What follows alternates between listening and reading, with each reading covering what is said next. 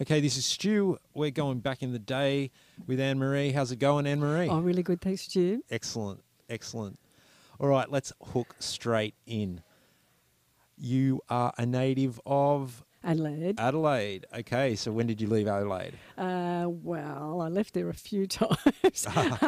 I left there originally in 72 after I'd done a couple of years of work. And, Adelaide was terribly boring. And there was quite a big downturn in the music scene. And I thought, I've got to get out of here. So I went to Sydney. And I was allowed to do that at sort of 19 because my auntie lived over there. And everyone figured, I wouldn't get into any trouble. My auntie would be there to bail me out. I wonder if the history in the world aunties have ever actually fulfilled that role. Well, she was sort of the matriarch of the family, so I'm sure she would have. But, I was a very... You didn't need bailing out. No, I suppose I shouldn't say that, but I was the model child. Okay. Okay, so you just mentioned that the music scene went a bit sort of downhill in Adelaide, and that was sort of helped prompt you to leave. What was the first thing you saw that you can remember? Well, the old music scene I wasn't part of because I was too young, but we're talking about Masters Apprentices, the Twilights, the Valentines with Bon. Sort of went way back. Bon Scott, he played the flute in that band. He could have. He was one of the two singers. There were two guys singers, which was quite unusual. But my ex had been to see all these people. In those days, the guys were really allowed to do things at the same age. But it was all right for the guys to be out, but not the girls. So was it a pub type scenario, or was it like I know in Sydney in those sort of early 70s, late 60s, there was a lot of scout hall, rural hall type things going on where bands were playing a lot of the, Akadaka and all that. They played in a lot of the sort of Hurstville Police Boys Club and places. Yeah. I know, it's hilarious. Well, I think that did go on, especially people like Mal Eastick with Stars, Mel talks about that at some of his shows here. They were in the garage for a long time. But these guys were already so huge that they were at what was a disco. We called it a disco, but it was really a 60s discotheque. It was very London, swinging Adelaide, and that's where it used to happen. And there were a couple of those, and they were kind of underground in town in Adelaide, and it was a very big deal. Okay. So was this... I don't have my Adelaide or my South Australian history down perhaps as much as what it could be. But was this in the years of Don Dunstan, or was that before Don Dunstan? Oh, yes. Because he was a very progressive premier for he the was, but, not about hard rock, I don't think. That's why I think it sprang up, because it was completely anti-establishment to have all that great music. And it was mostly because of the what was a satellite town then, Elizabeth, which was about 20 k's north-east, I think, of Adelaide. And it was connected with a huge big highway, but no one ever went out there because you were afraid of getting beaten up. You had people like Barnsey and Swanee out there and all their cohorts. And, it was a bit scary going to Elizabeth if you went to a gig. So that's where all the great singers came out of there, Glenn Shorrock and all these guys. Okay. So they were just doing what they were used to doing in the UK, but we had no competition, just the local guys. So it was fantastic because they just started up band after band after band, and they were all always successful because they were so good. Wow. Okay. Wow, I didn't know that. Really good. Excuse me. So You hightailed it out of Adelaide, went to Sydney. You drove. My Tirana. I'll bet that was an adventure. My bright green Tirana. It was with my brother, with my youngest brother, but only like 13 months younger. He was real streetwise, compared to me.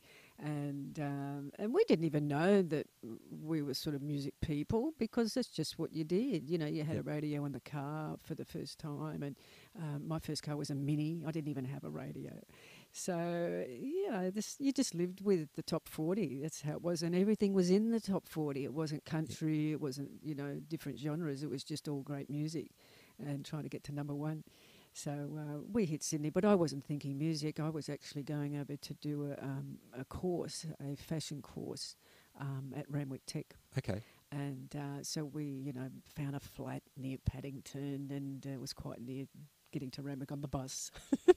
All that sort of stuff. But the music scene was big in Sydney at that time. What was happening, I can't even think.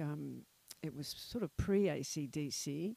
But we were mostly only listening to stuff on the radio anyway. Yep. And it was like early ZZ Top. And it's sort of Deep Purple had dropped away. The Beatles had broken up. All the big names were all not so great. But there was a bit of resurgence there with ZZ Top and LaGrange. And then after that followed a whole lot of other guys. Okay. Yeah. And then what happened in Australia, unfortunately, I think they put an import ban on the overseas music. So that was terrible. And you could only buy stuff from an import record shop. Oh, wow. Yeah, okay. there used to be a good one in Pitt Street. And that went on for quite a while. And it's pretty well documented in the Countdown thing, the Countdown years. They talk about that. And, Australian music, I think mostly was happening out of Melbourne at that time. Okay. I know in my years, sort of my formative years, when I first started getting into music, Pitt Street was kind of the place where all the alternative record and the import record stores were. Yeah. There was one called Zounds. Yeah, Zounds. And that's the one I knew.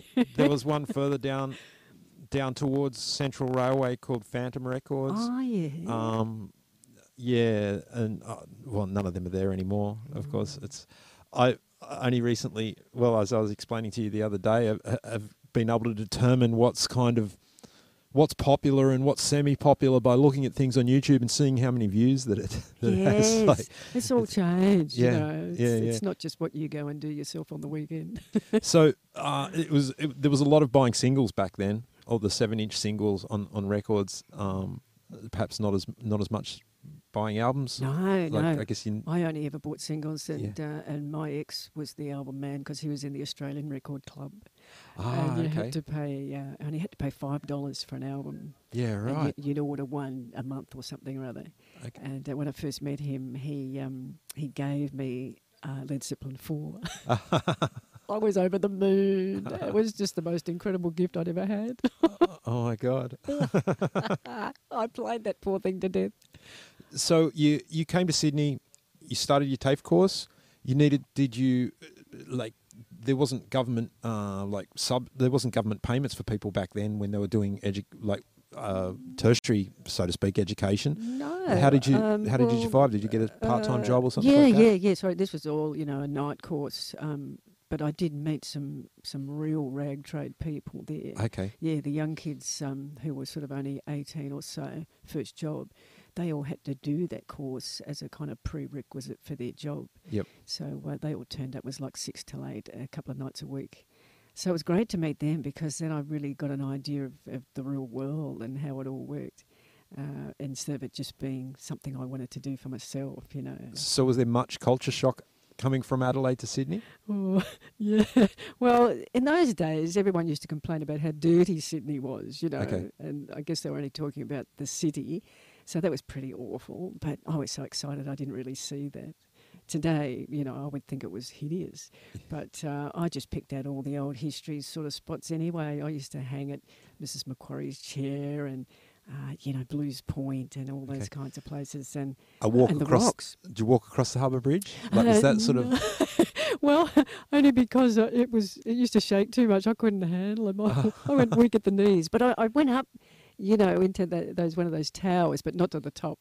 Oh wow! Yeah, okay, I've never done that. Yeah, I've walked across the Harbour Bridge, but I haven't. I haven't been inside it. I would have loved to have done it, but I just couldn't do it. I just had that vertigo thing going on, and I don't think you could get up the pylons then anyway. You could sort of walk up to them, but I think, and that was more of the Sydney grotty scene. It was all just. No one saw the value of any of that kind of stuff. Yeah. Certainly you never saw any tourists. Look, I mean, you look at old photos of Sydney and it's basically completely devoid of any trees. Oh, yeah. Like, I mean, when I say old photos of Sydney, I'm talking back in the days before colour photography, the 40s, 50s. Oh, yeah. It's amazing how much greener.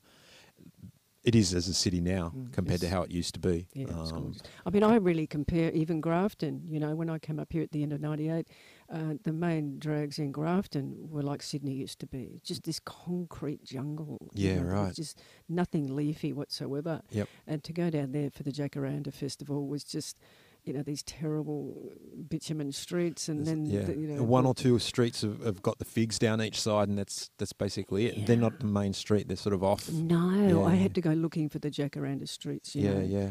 And I was a bit disappointed, but it's just fantastic to see that the councils have got on board with all this kind of stuff. Yeah. Because even Yamba was the same, and now Yamba's fabulous. You know. Yeah. There's a lot. Although they've just stripped a lot of the greenery from downtown.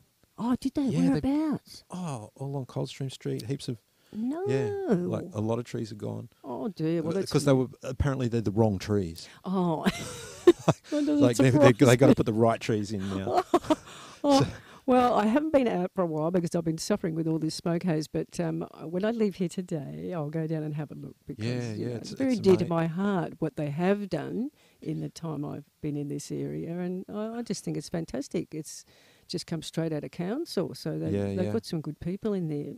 Yeah. So, okay, you were going to Tech 3 2-3 nights a week, and then what were you doing during the day? Oh, right. Well, you know, Plan B, secretary. Okay. The secretarial week. But it was great because I got a job downtown in Bligh Street, which is the real older part of town, obviously named after Captain Bligh, yeah. And I was working for a property developer, dare I say. But it was very groovy, and it was a lot happening, you know, new buildings in Sydney, and they were great buildings. It was all happening there. Yep. And the whole town was full of big cranes and stuff, and those terrible boards along the sidewalks, you know, noise. And you went out at lunchtime, and all you could hear is drills and stuff. I just thought, what do I come to? But it didn't faze me because it just all seemed so fantastic and new. And so different to Adelaide. Yep. So I mean, Adelaide's come on now. It's it's always been claimed to be the state that didn't have the convicts. So it was quite aristocratic in its day, in the real early days. Some big money in Adelaide. And it was there was just nothing for younger people to do. All we had was a couple of radio stations vowing for, you know, the number one spot. And there was no Rundle Mall back then. It would have been Rundle Street. Yeah, and that's when it was better because all the hoons in their V8s would go down Rundle Street. Doing blockies. Yeah. You know, Thursday or mostly Friday and Saturday nights. And so we'd all be walking on the sidewalks going out to tea with our parents or something, and all these fabulous cars have been just crawling up and down Rundle Street. So back in the late 60s, those cars would have been like 40s, 50s cars, wouldn't they? Like 20 years old type. Not really. You know, the big the big Moffat Falcons. You know, all that. I mean, they were only about $4,000 new. But $4,000 was a lot of money back heaps. then. Like my parents' house in Sydney in the western suburbs, I think only cost them like $11,000. Yeah. Oh, yeah. It was still big money. But there were plenty of guys that had those Falcons. You could see every colour. Okay. I often think, like, when I look at Happy Days. Oh, yeah. And you see it's set in the 1950s, and you see all these 1950s hot rods. It's like, I'm sure the kids would not have been rich enough to be buying new cars and making them into hot rods. That was the one continuity flaw with Happy Days. Is like all these kids were driving hotted up 1950s cars in the 1950s. But I think it used to happen. I think that was my thought first too when I saw it. But not knowing much about America in those days, I do think it used to happen. They certainly did up cars. Yeah, I just thought they kind of did up cars that were like, if you were like a 17-year-old kid buying your first car, it's usually 20 years old. Like even now, like you know, you get a 17-year-old kid buys their first car, it's a late 90s sort of model because that's all they can afford. And then they do whatever they do to them. I just kind of assume that that's how it would have been back then, you know what I mean? Like younger people would have been buying older cars for less money and then turning them into hot rods or whatever. Exactly. Well, I just assumed that, you know, it was parents' money. There was so much money after the war in America that I think a lot of it would have been not just doing them up themselves, because I knew guys like that, you know, in the 70s. Okay. And, I mean, it was such a struggle. You could only buy one thing a week, you know, for the car. Look, I guess there was a fair portion of those of young people that had Sandman panel vans when the Sandman came out. So, I guess when you're 18, 19, 20 and you've left school and you're working and you're living with your mum and dad, you've got nothing really else to spend your money on. Yeah, that's right. Well, petrol was so cheap too, so you didn't have much outlay and it all went into the car. Yeah. Much to the girlfriend's chagrin. I used that word the other day. Did Yesterday, yeah. Basically the first time, I think. Okay, so you got to Sydney and you got yourself a flat in Paddo. Yeah, and with my brother. You started to hit the pubs, hit the bars and see the bands and things like that? Well, actually, it didn't really. I can't. I think we were more interested in driving around in my fabulous Toronto, which was only a stocky, by the way, and just to all the sights. I mean, it was so vast, you know. Yeah, okay. You drive down to Cronulla, that's where you'd see the Sandmans at the beach, and I used to love going to the North Shore, right up to Palm Beach. This same auntie had a little shack up there, and they'd had that since the 50s when they used to actually be in Canberra, and they'd go up to Sydney for the weekend. And this little shack just happened to be at the bottom of Nat Young's new block and his fabulous house. They saw his new house go up. Oh, okay. Yeah, so they got to be friends with Nat. And when I met Nat Young, when I came up here through another friend, I said to him, did you remember the two sort of oldies, as it were, groovy oldies that had the little shack at the bottom of his place? And he said, yeah, I do remember them. It was amazing. I saw him the other day, actually. Oh, did you? Yeah. He always says hello to me. I've never been introduced to him. Oh, right. I spoke to him in the car park of the beach one day. He actually told me I got a good wave. I was like, oh, wow. and then I started chatting, and he told me about got in trouble off his wife for flooding the basement or whatever it was. Crumbs. Yeah, no, I thought Nat was a great guy, and you know, we just knew about him so much through my auntie. It was a strange situation. And I had no idea that he was up here and had his own scene down there at Angari until this guy, Luca, who had surfed with him in the early 60s in Sydney, says, oh, come down, well, you know, meet Nat. And I thought, oh, my God. So at least I had a good story to tell him. Yeah. And he remembered, so that was good. Yeah. But they were the sort of people you would remember. They were pretty hip. What's the word? Bohemian? Yes, that is the word. That's exactly what it is. And how they survived in that little shed, I have no idea. But they were always doing it al fresco long before anyone else. It wasn't even called al fresco. No, it was just it wasn't. Oh, where are we going to eat tonight? We're out in the deck. Outside. It was like the size of a postage stamp deck, you know. Oh, it's so funny. God. Oh, that's funny. They were great days. Yeah. So what was the first... Sorry, hang on. I asked you what music was happening. Well, I really had no idea because we were only listening to the radio. And, of course, Lawsy was at his peak then. Okay, and what station was he on then? Well, I just asked that of Greg earlier, Mr. Greg. He seemed to think it was 2UE, but that does ring a bell. Yep. And then Malcolm T. Elliott, who was a Mad Thing, he came on after. I can remember him. Yeah, from 9 till 12, I think, weekdays. But it was great listening to Lawsy because I'd be waiting for the bus and you'd hear every business had Lawsy on. You know, you'd hear it coming out of their doorways. So I used to get to hear quite a bit of his show, depending on how late the bus was.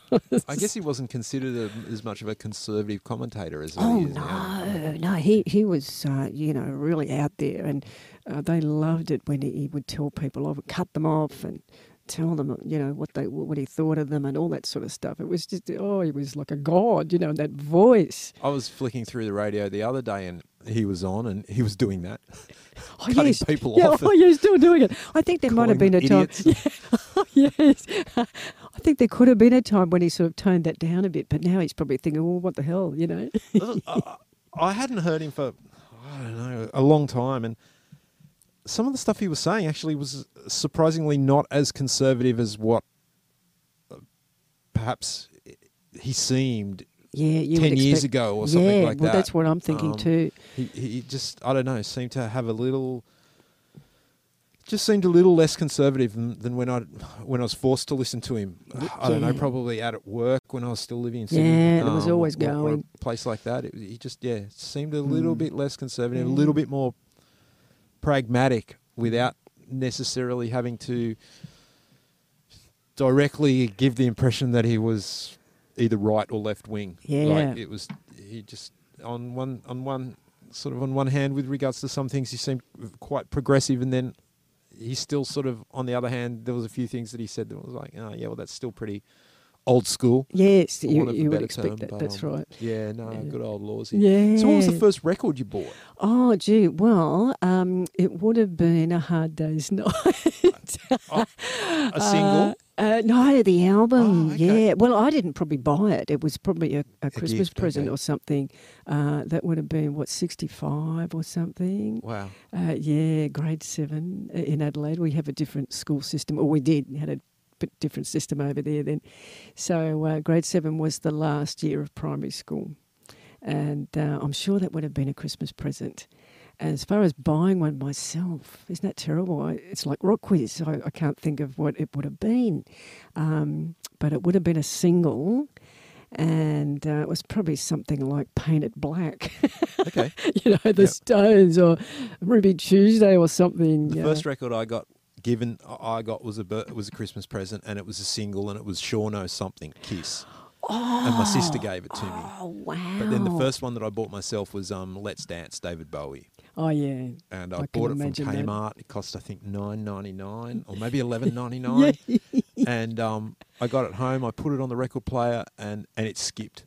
From the very beginning. And I took it back, and they put it on the record player in Kmart, and it didn't skip. Oh.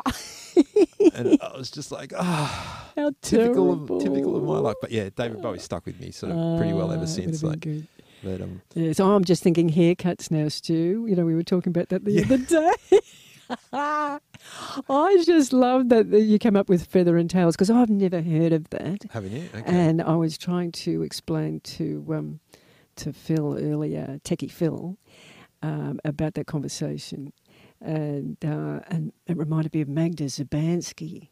That was one of her character that she, that she would have. I don't even know what that was called. Shazza and Dazza or something, I think they were. That rings a bell. And of course the guy, he was some famous comedian, wasn't he? The skinny guy with her. I can't remember. He used to have that terrible crop top thing and the high-waisted jeans. Yeah, and the moccasins. But I think the moccasins was a very Melbourne thing. For like a very, very, very Melbourne thing. Right. I never saw, like, in the late 80s when I first started going out, or mid-80s when I was going out and I was underage, there was a few what I would consider Sharpies around. Right. But they wore boots. Yeah. Like, now, the Sharpies that I know of from Melbourne, like from what I've seen since, wore platform shoes. In the early 70s. Really? Yeah, early to late 70s. But yeah, no, I saw these sort of Sharpie-looking characters, and they were all, they were in boots, like either like a pull-on boot or like an army boot, but not necessarily Doc Martens, because they weren't all that.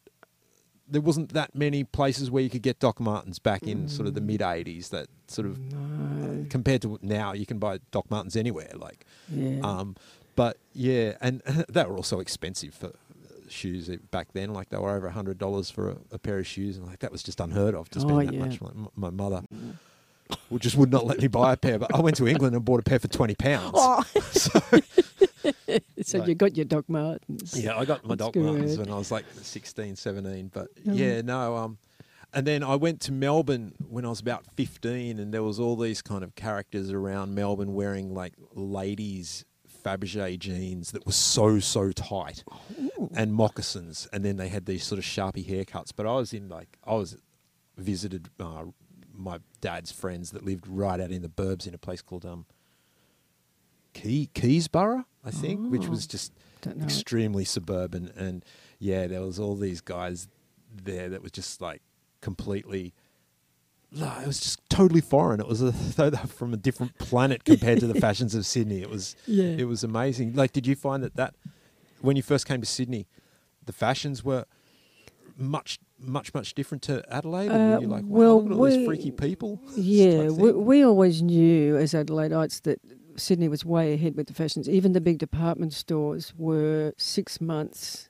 behind what was happening in Sydney. Okay. And so, and actually it worked in their favour because they would take all the leftover stuff, you know, that Sydney didn't want anymore because they'd all moved on. Yep. And we all bought it and we all thought it was fantastic. Okay. But for visitors coming to Adelaide, they must have thought, oh my God, you know. And someone even said to me, I went for an interview at a fashion place eventually, and I remember the receptionist saying to me, oh, so what's Adelaide like? Oh, I've heard it's a big country town. Well, that's and what I would have said. I was devastated because, I mean, I knew it was pretty daggy, but, you know, it was a city. Yeah. Look, I moved to Melbourne from Sydney in 1998, and Melbourne felt like a big country town to me. Oh, really? Back then, yeah. Gee. I was probably a little bit up my own arse. I'm from Sydney. We don't have trams. Yeah. And I found it extremely strange that like you would get on the train at Flinders Street. First stop would be Richmond. Second stop would be South Yarra. And to get like second stop out of Sydney, there's a level crossing where the cars, like where the boom gates go up and down. Oh, it's just like, yeah. oh my God, there's no way you could have that in Sydney. It was just like, imagine the traffic. Yeah. Now, I mean, the traffic in Sydney is as though they do have level crossings, but they don't have them. Yes, It's just, at every corner. it's ridiculous. Oh, crazy man. Yeah, I have family in Melbourne, and they're all mad fashion victims, and they love Melbourne because of that. They were always able to find different things and always had a label. You know, I used to cut out all my labels, and this is one of my aunties, but she was very young, and she said to me one day, "Cutting out the label? That's the best part." I said, "Oh, not the things I buy." Oh, you mean like in the back of your neck, so it wouldn't sort of be scratchy?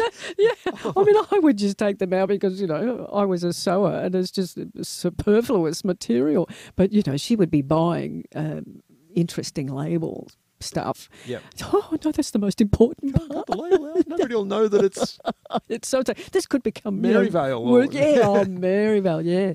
Well, that was the biggest thing I loved. I really came because of the fashion thing, and that's what took up my mind. And you know, Maryvale was so big then. Yeah. And the in shops. One of my best friends worked there in the 90s. At Mr. John and Maryvale. Oh, fantastic! There was a cafe downstairs, and it was just right on near the corner of Pitt and.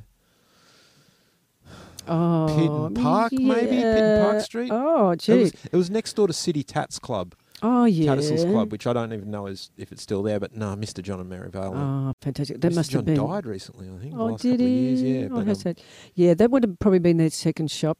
That's after my time. But we were sort of up the other end of town, working and going. Yep. You'd go to Maryvale's every day in your lunch hour to see what was happening. Yep. You know. Oh, and she was such a great story to have been just a milliner. Yeah. You know, came out here and found that we didn't. Well, the 50s women used to wear hats, but then hats went out. Yeah, right. So she just reinvented herself and this fabulous label, and of course the hubby, Mr. John. And the other really huge thing that was happening at that time too was the Marimekko fabric lady. I forget her name, but that was out of town. She was set up on the north side.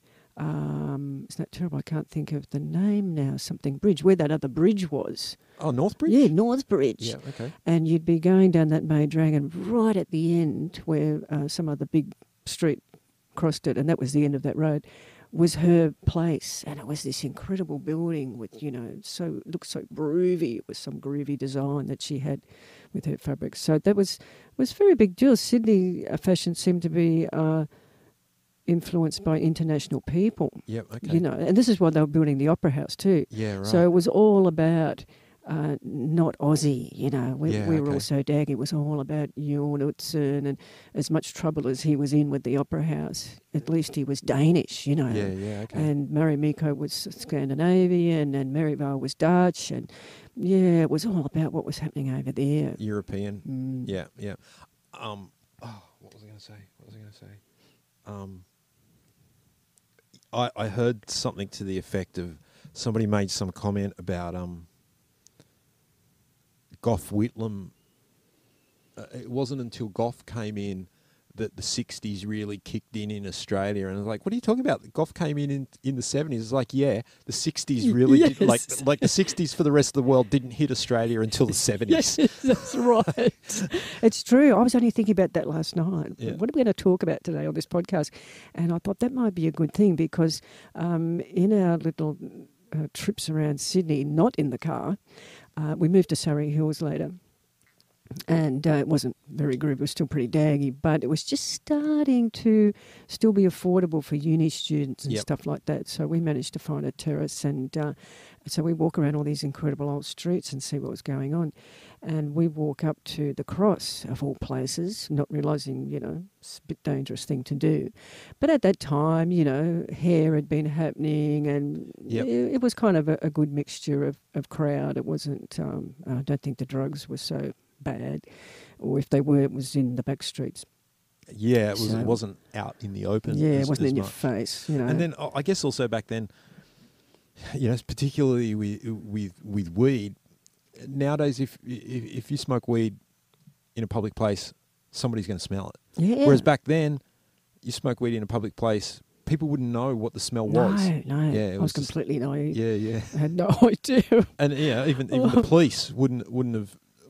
Most of the cops would never have come in contact with this before in their lives, and never heard about it, smelled about it, smoked it, anything. No. So it's just completely foreign. I was sort of another podcast I did with a guy called Bruce. He was talking about about how much different and how much sort of they just weren't onto it. Like, no. I mean, I experienced a similar thing in the 90s with the rave scene. There was a period of time there where there was this level of liberation because there was thousands of kids going to a warehouse, taking drugs all night, dancing to this music, and nobody had a clue that it was happening. Mm-hmm. And then, accidents happen, or somebody dies or something like that, and then all of a sudden it comes in the media, the cops get onto it, cops started, and I guess that's probably, Absolutely. Well, I don't remember seeing many police on the beat either.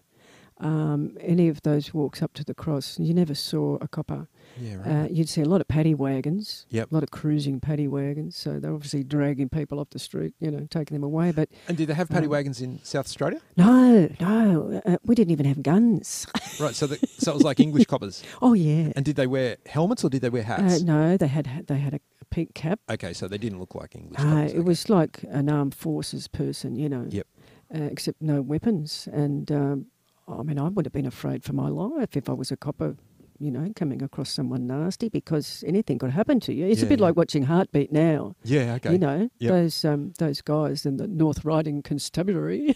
And did they walk around? Did the coppers were they on the beat in Adelaide? Or were they driving around in Adelaide? No, I don't remember seeing them much in Adelaide either. There was really no crime. There'd only been the Beaumont children going missing. And so, that was very strange and one-off.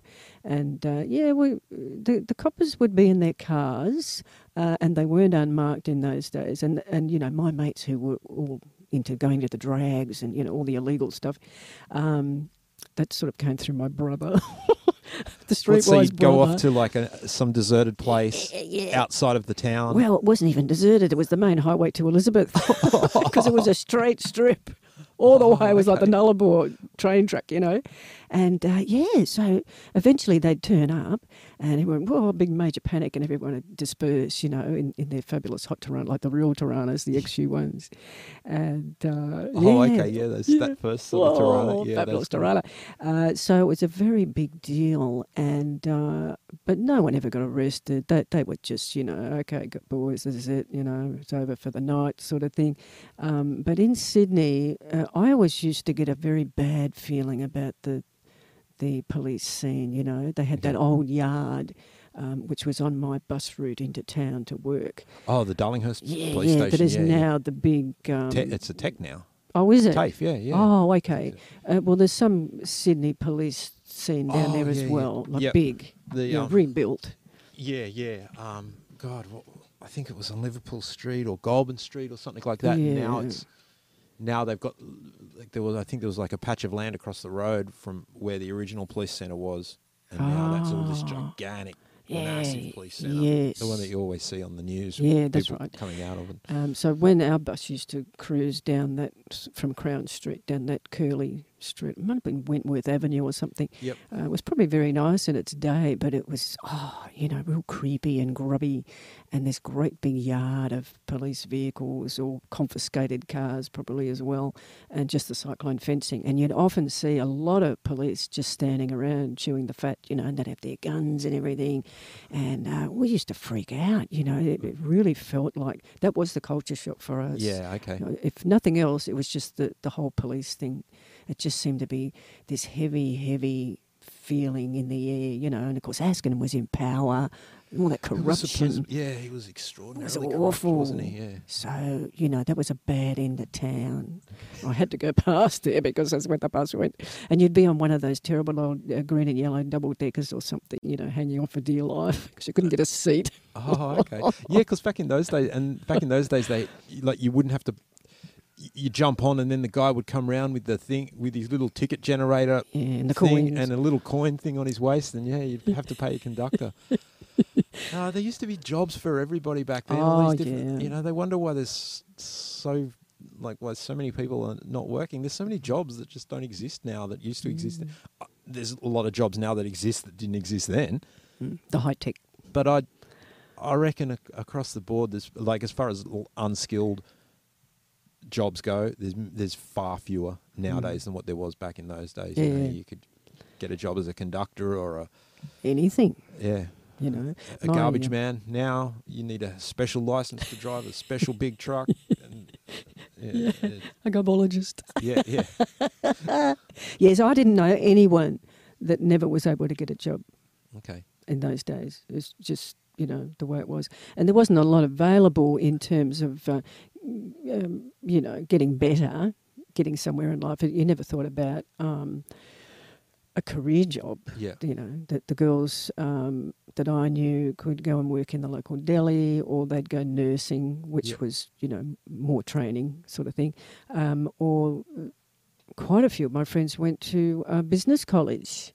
Okay. Even though we had done a commercial course and learned all that stuff, but they didn't learn because they didn't want to. They weren't interested, so their parents had to pay for them then to go to business college and learn it all again. More often than not, back in those days, women in particular stayed living with their parents until they got married. Oh yeah, absolutely. Yeah, that was still going on. Yeah. It was very strange to leave home. Without so good reason. You kind of would have been like a bit of the exception. Wouldn't have been the normal sort of done thing to do. Oh, no. I think back to my days, and everybody moved out. Everybody had flatmates. Everybody shared houses with absolutely. people they had stuff in common with, or often people they didn't have stuff in common with. Depending on the rent. Yeah. Yeah. No, it was. It was really, and I remember all the people at my work, my first job, were sort of freaking out for me, going off to Sydney and, driving your car. And so that's why the story about the auntie, who would be there if there was any trouble, that appeased them a bit, that there were relations there. But, I don't know how many times I had to tell that story because, the looks these guys would give you was, they were really afraid. They couldn't believe I was just going to take off. To me, I'd had a big plan. I'd been planning it for 2 years. Yeah, right. Okay.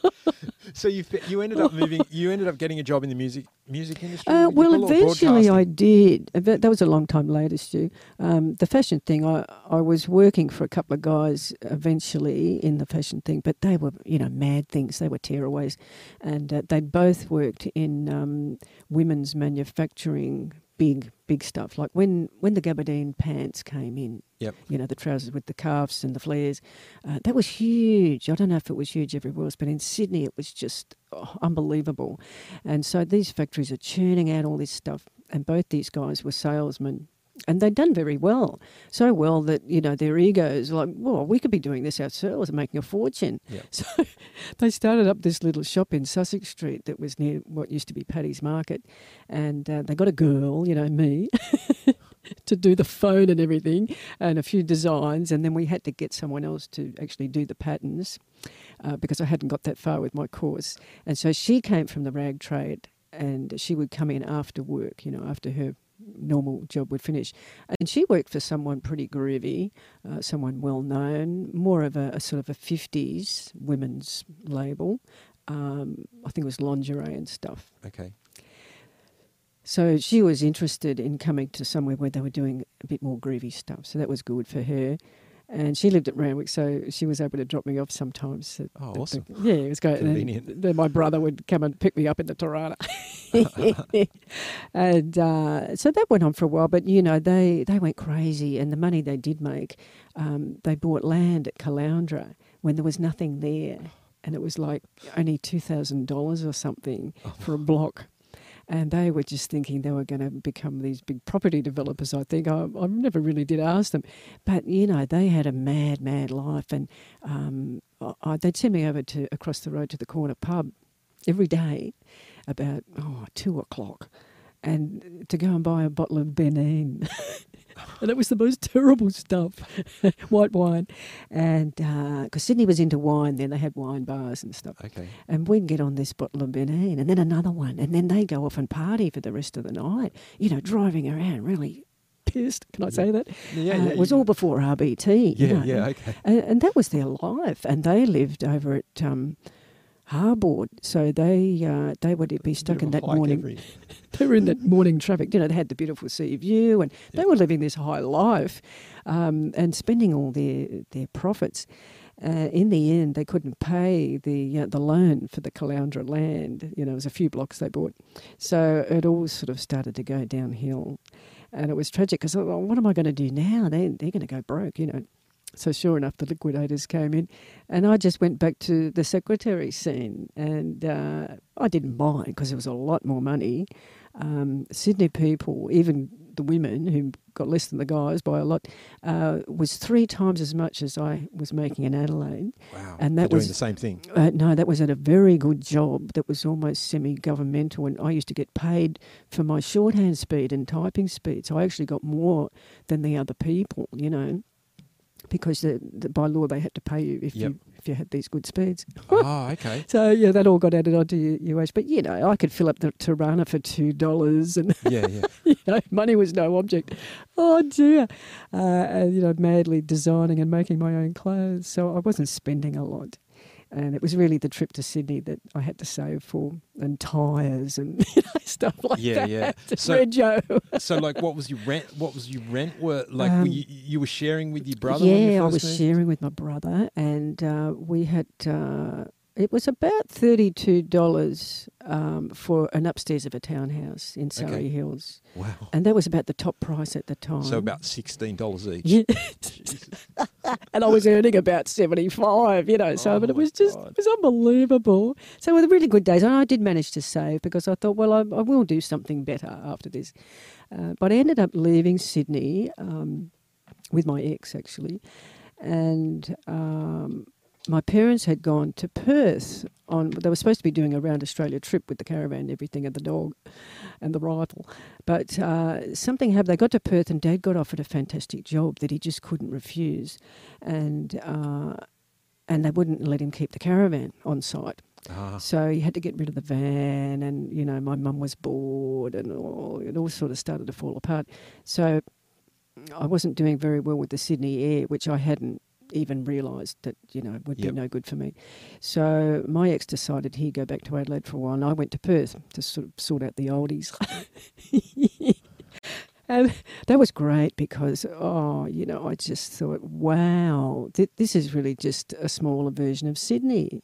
They got the river, like a sort of a big river, like a harbour. It was clean, it was gorgeous, and I was just really taken by Perth.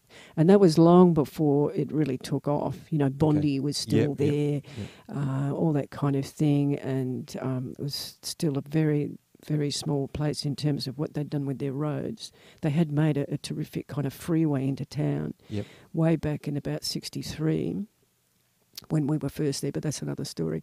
And so you could see that Perth really had vision, you know, and whatever was going to happen there was going to be really good. And the beautiful park up the top, Kings Park, all the real good infrastructure was there. So I decided to stay there for a while, and I got a job at the University of Western Australia. And that just opened up a whole other world. And that's where I met Bon Scott's mother. Oh. She was our tea lady. Oh, my God. Yes. That's my real, claim to fame story about Perth. But it was amazing because I'd been there for a while, a few months, and because it was the uni, it was all very well set up. They had a huge, beautiful room up the top of one of their buildings that was our tea room. And we had a couple of faculty, so we'd all go up there for morning tea. And there was this lovely lady there, and she would manage the whole thing. It was all in teapots, the tea, and just all fabulous things came on trolleys. You got served. It was served by Bon Scott's mother. Yeah, incredible. And then one day, because I was in charge of taking her supply requirements, she would come and see me, or I would go and see her. And it was just Mrs. Scott. Never ever dawned on me that, wow, who she might actually be. And so I went up there one day to get this list, and very heavy Scottish accent, a beautiful looking woman, You could see where Bon got a lot of his good looks. And I don't even know how we got talking about music, but I must have been waiting for her. Maybe she was on the phone or something. I had to hang around. She got off, and something came up about music, and she said, oh, my son's in a band, And I said, oh, really?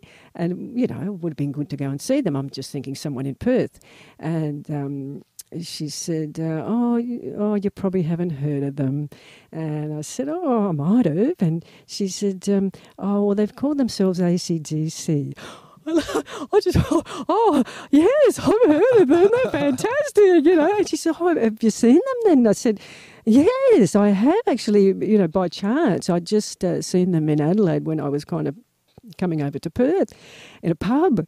And I said, oh, don't worry about that, Mrs. Scott. They're going to be huge. Wow. And she said, so this was like about 1974. Okay. And I didn't even realise, but the guys must have already had some platinum albums or something, because she said, oh, Bond sent me his albums, and I'm thinking, the record, She said, I'll bring them in if you like and have a look. So the next day she calls me up to her little scene there at the back of the tea room, and she brings out the great big record company, platinum and gold albums in the frames, Wow. And the look on my face, I must have been aghast. And I said, oh, my God, you've got these from the record company. And she said, oh, have I? I said, yes, that's what, they get when they've sold heaps of records. And she said, oh, he must be doing all right then. And I said, oh, yes. And I think it was even then that, Molly decided that he would have to have them on Countdown. He'd been avoiding it like the plague. But in the end, he just had to. And so then she started to realise that, this is really good. They ended up becoming a fairly regular fixture on Countdown. Oh, yes. I've seen some amazing footage with Bond dressed up as a schoolgirl. And with the plaits that yes. The plaits kind of they got wire in them, and they sort of stick up Oh, and then Molly's dressed up as the Queen. Oh, that's right. Oh, my God. Typical Molly. Oh, yeah, it was amazing. And so, I never thought of her as Mrs. Scott anymore because, it's Bond's mum. And I had no idea about the rest of his family until, those Countdown shows started coming on. And like, not the early ones, but the later, looking back on the years, And they put a lot of information in those shows that I'd never heard before. It was an amazing show. My mum and dad, we used to religiously watch it every Sunday night, and often on the Saturday night when they would replay the Sunday before. Oh, really? Oh, we didn't get the replay. Okay. Yeah. No, we would I'm guessing they probably didn't start doing that, but they eventually realised that, we can play a replay of last Sundays on Saturday. Oh, absolutely. And still have people watching it. And it was huge. I used to have a little tape recorder that I would sometimes, a song would come on that I'd like, and I'd hit tape on the record. Everybody be quiet, and everyone would have to be quiet so I could tape the songs off Countdown. Oh, that's beautiful. Oh, yeah. Well, I remember when Molly really did the same thing to Cold Chisel, many years later. Yep. And I thought, he's not going to revisit this situation again because, they're obviously going to be huge. And he just doesn't want a bar of it. And so I always thought that was a bit of a shame because it wasn't what the people were telling him. you know. Yeah, okay. Molly was just off on it doing his own thing. Yeah, he was, wasn't he? He still kind of is. Yes, he is now for sure. Although we haven't seen Molly for a couple of years. No, I think I last saw him on the news when he'd had his fall. I saw him at when that Sam, the guy that played him in the miniseries about him, won the Gold Logie, and Molly just kind of, I did see hobbled up onto the stage. Yeah. And it was like, oh, geez, you are old. You are getting an old man now. Like it was. And being a St Kilda Makes me feel old. Yes, it's like all the songs I play. Everyone's dead. But no, Molly was done so well. That was really great, and I loved that guy, Sam. What is it? Johnson or Johnston? Samuel. Yeah, I think he's a Johnson. Yeah.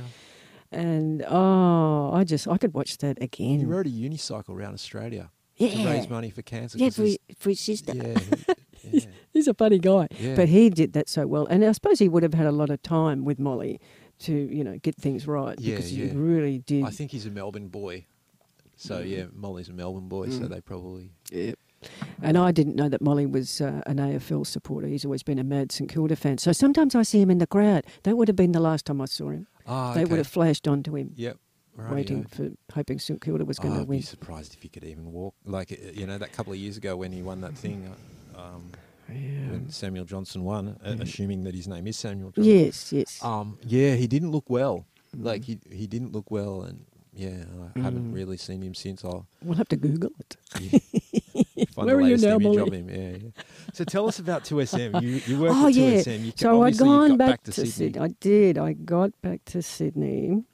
And that was after, a lot of other junk. I went to New Zealand for a working holiday for a couple of years and KISS toured New Zealand when I was there. Oh, okay. So that would have been in 1981. Yeah, because I was there from 80 to 82. Yeah, so I wasn't allowed to go and see them. Oh, really? Yeah. And apparently there was outrage at the cost of the tickets. Oh, really? They were $13 each. Oh, isn't that beautiful? Oh, yeah, that's a shame. Well, when you talked about Sure Know Something, wasn't that the B-side of Always Made for Loving You? Yeah, I think it was the second single off Dynasty album. Oh, was it? Yeah. Okay. Because my single, I've got that on the B-side of I was made for loving you. Oh, okay, okay. And it turned out, I was living in Queenstown in New Zealand there, which is right at the bottom of the South Island, sort of. And they were only doing Auckland and Christchurch, I think, over there. Yep. And it turned out that one of the guys I'd worked for in Adelaide, when I did get into the music scene eventually, he was their tour manager. Oh. And so I got this note from Robbie Robertson, as they used to call him, not from the band, but just, an Adelaide management guy. And he said, I'm going to be in Christchurch with KISS,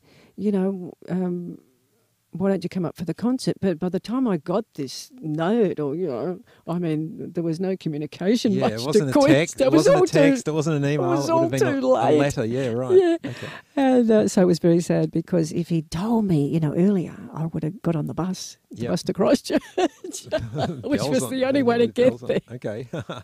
And it would have been fantastic. Can imagine. Oh, crumbs. Never mind. It was pretty much fun because some mad girls, local girls, lived downstairs in this house where we were, and they were all KISS maniacs, just like you think of the KISS Army. Well, they were like that. Yep. And they were younger than me, but they were from that generation. And in fact, I think they went up to Auckland to see them because that was, a much more big deal. Yep. And one of the girls' dad was the mayor of Queenstown. So she was a wild thing, and she always used to get away with it because, the dad could squash it all. Dad's got a get out of jail free card. But they all took off up there, and they just had such a great time, and the sort of thing that would live with you forever. Yep. So you came back to Australia? Yeah, so then I only had 2 years there. So I came back because this same guy said to me, when you come back, if you ever come back, come and see me because there'll be a job, I thought, oh, wow, how fantastic. So that's... And as far as you knew, the job was just a music industry job? Yeah, it would just be doing whatever for Robbie. Yeah, okay. In fact, when I first started with them, it was only because I was a temp and I got sent to this crazy place that was doing the Evel Knievel tour. Ah, okay. And they, it was going to be so huge that they needed help. They needed a shorthand typist. So that was me, and so I rocked up at this place, and it was fantastic. It was in North Adelaide, which was sort of becoming very groovy, and a beautiful big old house, amazing old place, and that's where Channel 9 was, and it was really the arty part of Adelaide, North Adelaide. So I started there. It was only supposed to be for a few weeks, until Evel went home. And, of course, it all blew up into that terrible fracas where he wouldn't go on, and all the towns that had been organised, with hay bales and all the things that you needed for his madness. For things setting on fire, and it was all set in place. All the newspapers, all the local newspapers, all through Queensland, New South Wales, whatever, it was all happening. Everything was ready. And then he pulled the pin. And it must have just been the most, terrible financial crisis. Oh, I've seen some docos. He seems like a real jerk of a person. Crumbs. I think he was just chicken in the finish because he'd done it all before. Yeah. But I didn't follow him, so did he ever land a jump? Where he didn't, end up like a rag doll across the stadium? Well, I think he must have in America. I hadn't really followed him. That's not really my thing. But I knew who he was. And the Stars and Stripes gear or something, wasn't there? The helmet, crumbs. I'm a bit like this mad thing on the ad now that comes on with the, I think it's an old, is it a Valiant, the orange Valiant or something? And he's always blowing himself up. Oh, the insurance ad, Captain no, I can't think. Captain Risky or something. Oh, yes. Yeah, they're hilarious, those ads. Well, I think that's sort of based on Evel, okay. towards the end. I love that. And, so, that turned out to be... They decided to keep me on, that's what it was. Because, having shorthand was this fabulous, valuable thing to have. And so I just got involved in all sorts of wonderful things. But unfortunately for me, the rock side of this place had all moved away. The Angels had gone to Sydney, Cold Chisel had gone to Sydney. They were coming back for shows, but, it wasn't the same as it had been. Yep. So I was, Johnny come lately. It was all very sad. But anyway, it didn't matter. I thought, it has happened. You could feel that, there'd been things going on. Yeah, you could feel the vibes. Well, I guess that would have been Don Dunstan time. It was. Yeah. Donnie was not very well thought of really by the normal people, like my dad and stuff. Yep. They all thought it was all a bit of a joke. But he was up there and it was happening, and really he didn't get taken down until Yana did that interview with him many years later. Oh, okay. When he'd gone to Melbourne. Yeah, right. And he was doing something with the Chinese. And, one of Yana's most famous interviews where Donnie Dunstan pulled the pin, I'll have to got up and walked out. Look at that on the internet. Yeah, you'd love that. And Yana was at her most gorgeous, And they still show that bit of that thing, that clip from time to time when they're talking about journalism and how good it used to be. And, Yana was really top dog then. So 2SM. Oh, This is terrible. I'm going back and back. So 2SM was much later. So that was... so did you come back to Sydney and then find that job, or did you go to Sydney because you got offered that job? No. What happened? I went to Sydney because I was... helping an Adelaide muso sort of depart Adelaide, and he was a bit too afraid to, make the move. But I could see that there was nothing. Adelaide goes. So you were sort of acting as his auntie, like your auntie was. Yes, I was the mother figure. Oh Christ! His mother was a Trekkie freak, and she was very strange. And she'd be up till 3 a.m. Every night, and I met her once. And she told this guy that I was too sophisticated to be involved with, which I would never think of myself. Yeah. Anyway, people used to be funny.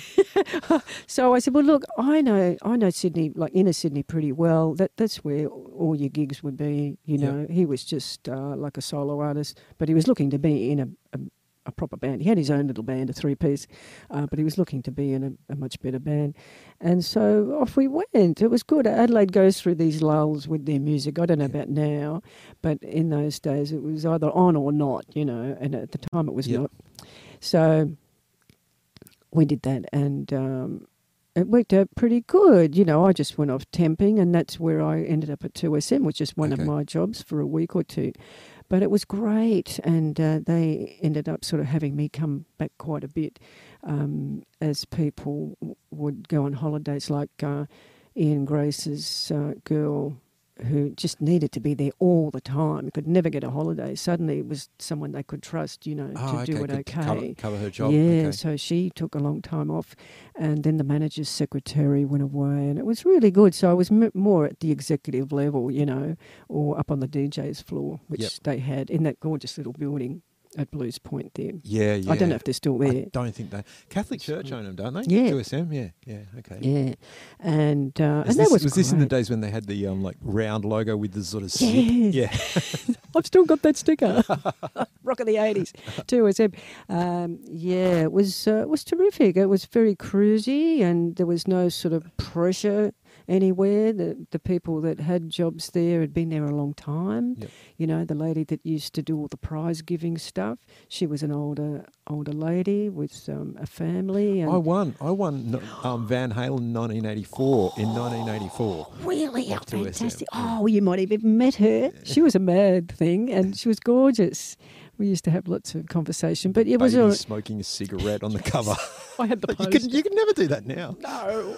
I was telling someone about that the other day. Yeah, I had the poster because the next temp thing I went to was Warner Brothers, which was kind of WEA. Yep. As well. It was only Warner Brothers Publishing, so it was the sheet music. So, you know, one of the first guys that came in was Don Walker. Oh, okay, from Cold Chisel. So, yeah, I couldn't get away from Cold Chisel. It was heaven. Or Tex, Charlie and Don for younger people. Yeah. So that was great, and it was only about 6 months, but just to see that other side of it, the sheet music and how it all worked, and the Kent Report, and, you know, sending off the Kent Report used to be how you'd formulate the top 20, top 40? Yeah, something like that. Okay. Everything was coming out of America, you know, out of the LA office, so it was all very exciting, and I used to have to type up stuff that, you know, was happening for Barnsley, any of their what do you call it, if you've got your publishing with them, you know. So we would pick out from all these reports what was happening for our artists, and sometimes they'd come in and then new stuff would come in and get played, and yeah, it was really great. And after that, I went to 2SM. So that all sort of happened, and I was always hoping really to get into EMI, like a big place with, you know, really long-term jobs, stuff like that. And they had a very famous Studio 301 at the time. Yep, I think it still exists and probably, still there, yeah. But it was a very big deal at the time. And where I was living, there was a guy in one of the units. It was an old building, but one of the units there was a new guy that had come out from England, and he was working at 301. Okay. So it's funny. I thought, well, one of these days I'll just get there. You know, all these little clues kept popping up. Yeah. Wow. But, you know, it didn't happen. And anyway, my health just let me down in the end, and I just had to go. The air. So that's what I did. From the air? Yeah, you know, it's just too much pollution. So did you enjoy many perks of the music industry when you were at 2SM? Yeah, everything was free. Brothers, I went to 2SM was the fabulous Dragon reuniting thing. That was a big concert. Got to when they came back after they'd been away for got the house seat there, and there was always something on that you could be going to, and there wasn't much in the way of festivals back then, was there? Like there is now. Everything's a festival now. It's like there's festivals all over the place. Yeah, that's right. It was only concerts. Yeah, you know. Although there was the Narara Festival. Oh yeah.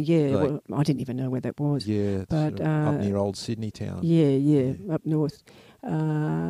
There's always perks, you know, it's part of the job. I don't know whether that still happens, but it's great. In fact, we went, the music publishing girls and I were sent an invitation to go to Studio 301's big party they had, you know. Okay. So that was great.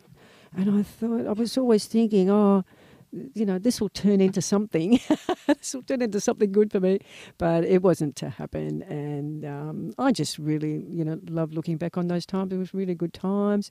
In a great environment. There weren't too many egotists. It was all just really great. And you would have had a great view of the harbour, I'm guessing. Oh, it was so beautiful. Well, the manager's office was, up the top, and that's where you could just look out. I had my back to it, unfortunately, but, I used to get up a lot. At least you could turn around. Walk around. Yeah, you could turn around and look. Yeah, and you look down to Blues Point Tower and the bridge, and it was all gorgeous. They had the stuff on the windows. What is that? Like on my car. Oh, like tinting sort of thing. Yeah, it was a shame that the windows were tinted, so you didn't see the real beautiful blue. But then Sydney isn't blue anyway. No.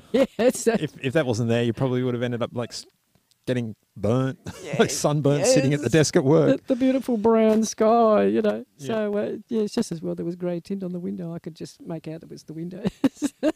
Nothing really bad happening outside.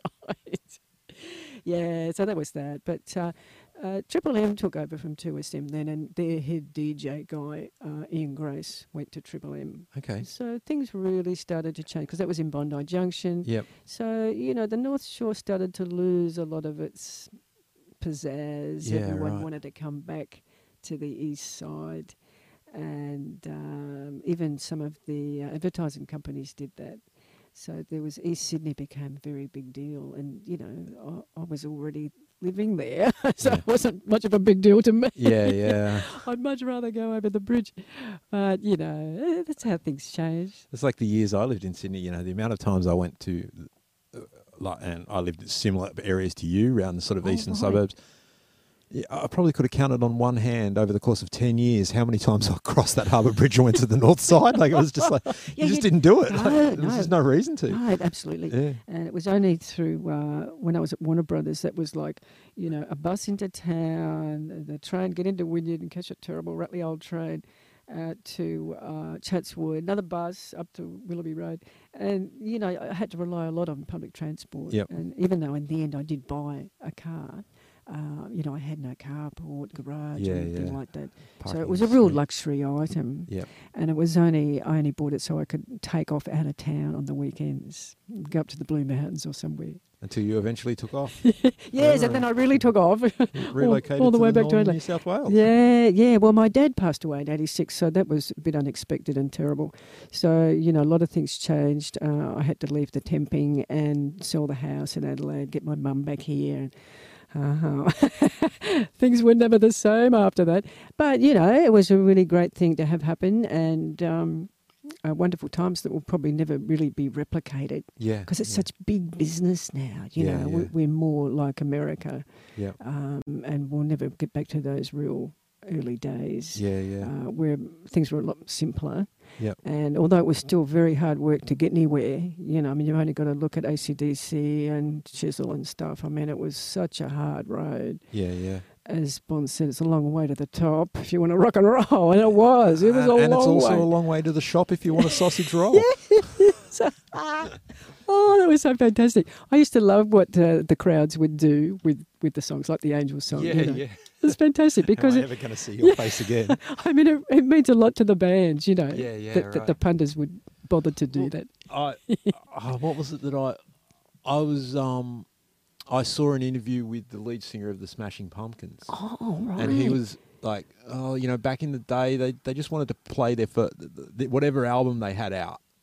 You know what I mean? And it's like, we don't want to play the last album. We've got this album out. Yeah. But now they sort of, quite a lot of water's gone under the bridge, and rather than get the buzz from playing their latest music, they get the buzz from the crowd. Mm. And so they'll just play what they want. Yeah, they'll just play whatever they know the crowd wants. Yeah. And like that's where they get that real sense of satisfaction. Absolutely. I'd never really considered that. Like you always see these musicians and they don't like playing their own stuff, but yeah, I guess beyond a certain point, you just got to go with what the crowd loves, and that's where you get your otherwise good vibes from. It's like there's a reaction. Well, they won't come. They say, we've heard all that, but it's like Pseudo Echo. Yeah, in Pseudo headquarters here. Yeah.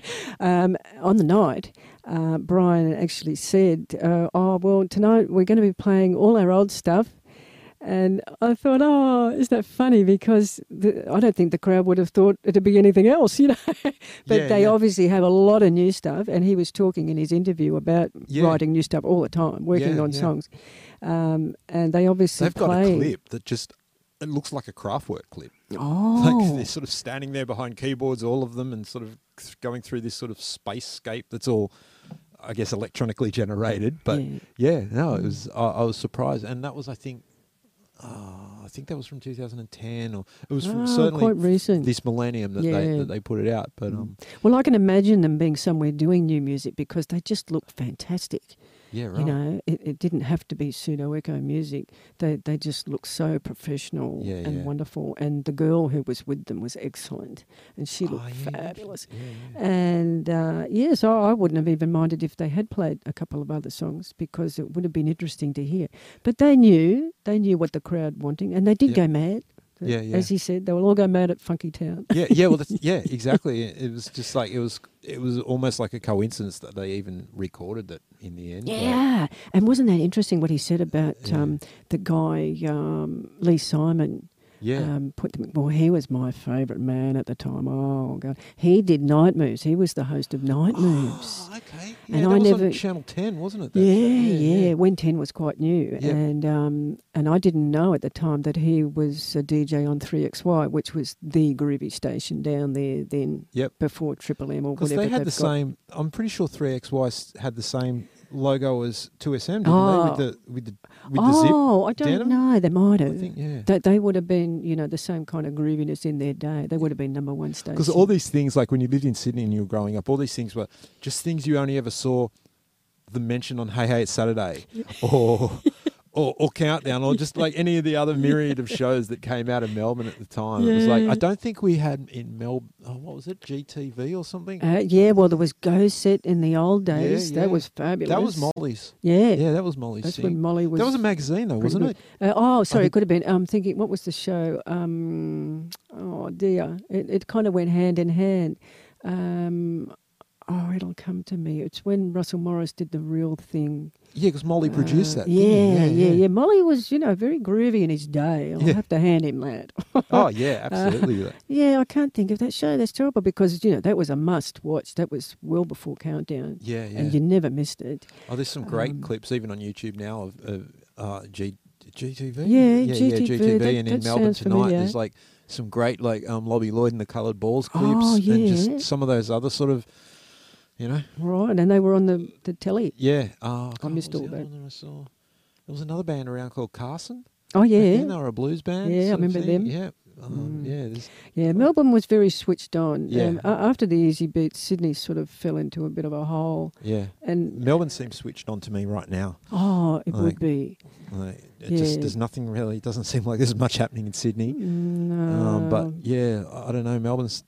As I was playing you those clips the other day, and it just seems like it's really starting to. Yeah. Well, I don't know if it's starting to or if it's been going for a while, and I've only just discovered it. But there's definitely a vibrant pub/punk rock scene happening down there that amazing. I really dig. Yeah. Well, I think they cover every genre down there very well, And if you're from Sydney, you don't hear about it much because of that terrible Melbourne-Sydney hatred thing. Yeah, but it was weird. Like when I lived in Melbourne, they would often make comparisons to Sydney. Oh, we can do it as good as Sydney. And it's like, look, I'm from Sydney and we don't even think twice about Melbourne. We never say, oh, this is better than Melbourne does. No, that's right. It only works one way. Yeah. It's like when I went to New Zealand, they were like that, Towards Australia. Yes. Yeah, but we don't. And we're over here thinking, what are they talking about? We're doing well. It's very strange, very strange. But Sydney, certainly when in the 80s, I thought Sydney was, much more middle of the road. Okay. I know you had your big bands like In Excess and the Oils and stuff like that, but it still wasn't what Cold Chisel were doing, Okay. What they did, they harder edge type thing. Okay. And they never did get WEA never did get their sound the way they sounded live. There was there was a pretty big scene of alternative bands. Like when I was sort of in high school, from 82 through to end of 87. like there was the Street Press, which was a paper called On the Street, and we, Oh, because yeah. we were too young to go to any of these things, but there was all these, there was quite a few sort of bands on that sort of more, I guess, for want of a better term, alternative scene. There was like the Celibate Rifles and the Hard-Ons and the Proton Energy Pills that ended up becoming Tumbleweed. Like there was quite a lot going on, but it was really small scale. Yeah. Like, and occasionally there'd be breakouts, like the Rat Cat. Oh, Remember yes. those guys from the sort of late 80s? That was fantastic. And Spy versus Spy was... Spy versus Spy, They did well. The Rifles, the Hard-Ons, Mass Appeal, and the lead singer of that band, I think his name's Ben Brown, he ended up doing a lot of artwork for a lot of the bands and a lot of the venues. And it was kind of this kind of real horror comic type artwork. And now I think he lives at the Goldie and does artwork on surfboards. Oh, okay. But yeah, and then when I left school and I became